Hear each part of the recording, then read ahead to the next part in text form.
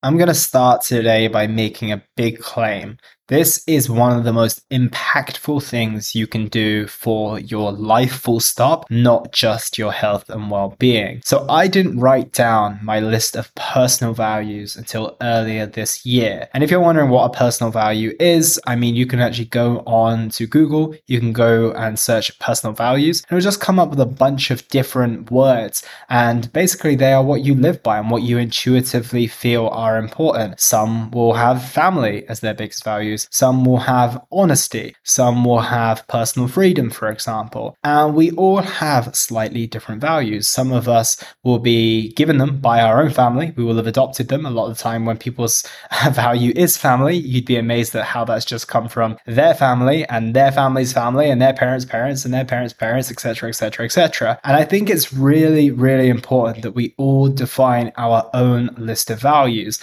I somewhat knew intuitively what mine were, but putting them down on paper was an absolute game changer. And most of us don't these days live with a religious construct. And even if we do, we might not be following the framework that religious construct offers. A lot of us might say that we're Catholic or Christian, but we're probably not following the 10 Commandments in the Bible, right? And we don't have a handbook for life. So we just go out and live. We make mistakes along the way and we learn through trial and error. However, I see personal values as a way of establishing your own personal rulebook.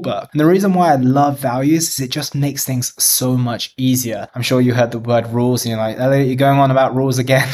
Give us a break. But honestly, it just makes things so much easier. And I want to give you an example. Let's say one of your values is personal freedom. You get an offer for a job that you need to be in one place for the next 10 years. Someone who doesn't know their values will take days and weeks to deliberate this choice before making a decision, and they don't even know if it's right at the time. However, the person who knows that personal freedom is top of their values list will know the answer relatively immediately. They might obviously contemplate it for a second, but 10 years in one place isn't going to give this person freedom. So they'll know this immediately and they can say no and they can move on with their life. Or if they like the opportunity, then they can say yes, but on the condition that they can travel, that they can have a clause in their contract where they can leave at a certain point if it's just not working for them. Values make small and big decisions so much easier. As I mentioned, I believe absolutely everyone should define their own. And the way I did mine was kind of what I mentioned earlier. I simply Google searched list of values and it was pretty easy to find a bunch of words, and I went and chose the ones that related to me the most. Simply pick 3, 5, or maybe even 10 that relate to you. I had a list of maybe 15 or 20 initially, and then I brought it down to 10 by seeing which weren't quite as high on my priority list or which kind of came hand in hand with others, right? Like trust and loyalty can be kind of similar, so you can kind of categorize those in a similar one. And then what I did is once I got my 10, I'm probably going to whittle this down to 5 in the future. I got mine in place. I wrote statements and prompts beneath each of them to help me implement these with a bit of a commandment as well. I appreciate this might be sounding quite strict, but you got to remember you are the one who chose them, right? For example, honesty is one of my values. And the questions and statements I use to uphold this are: Number 1, tell the truth even when it's difficult. Number 2, tell the truth even when it's relatively trivial.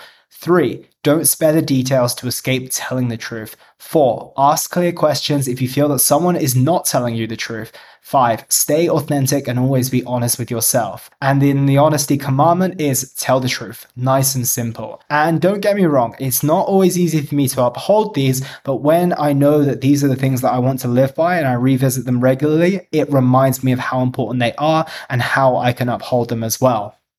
Another one of mine, as you can imagine, is health and well-being, of course. And to hold this up, my prompts are: train regularly and always have health and fitness goals.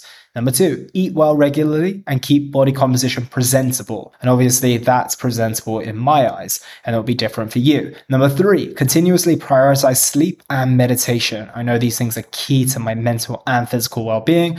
Number 4, take breaks occasionally and reconnect with nature. So those are the things that help me hold up my health and well-being. And the commandment is simply take care of your mental and physical well-being. So my aim is to review these every quarter to ensure they continue to align with me.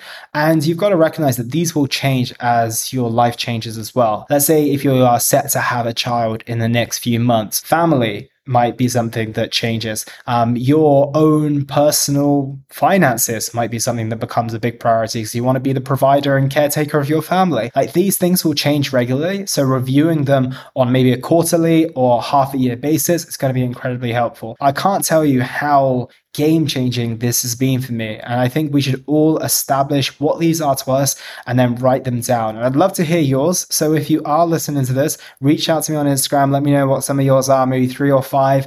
I think 5 would be good because you really have to think about it and really, really get specific. I'm cheating a little bit because I still have 10, but I need to whittle mine down soon enough. But yeah, I think it can be really valuable. And as mentioned, it will just make decision-making so much easier. So I hope that helps, team. Take care, and I look forward to speaking with you tomorrow. And that was the Simply Fit podcast.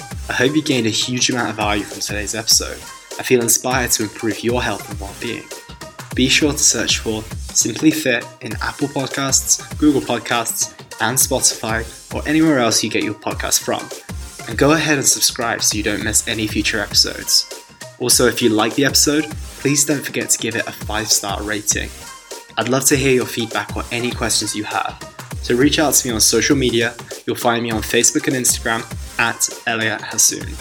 Thank you so much for listening, and I look forward to talking with you all on the next one.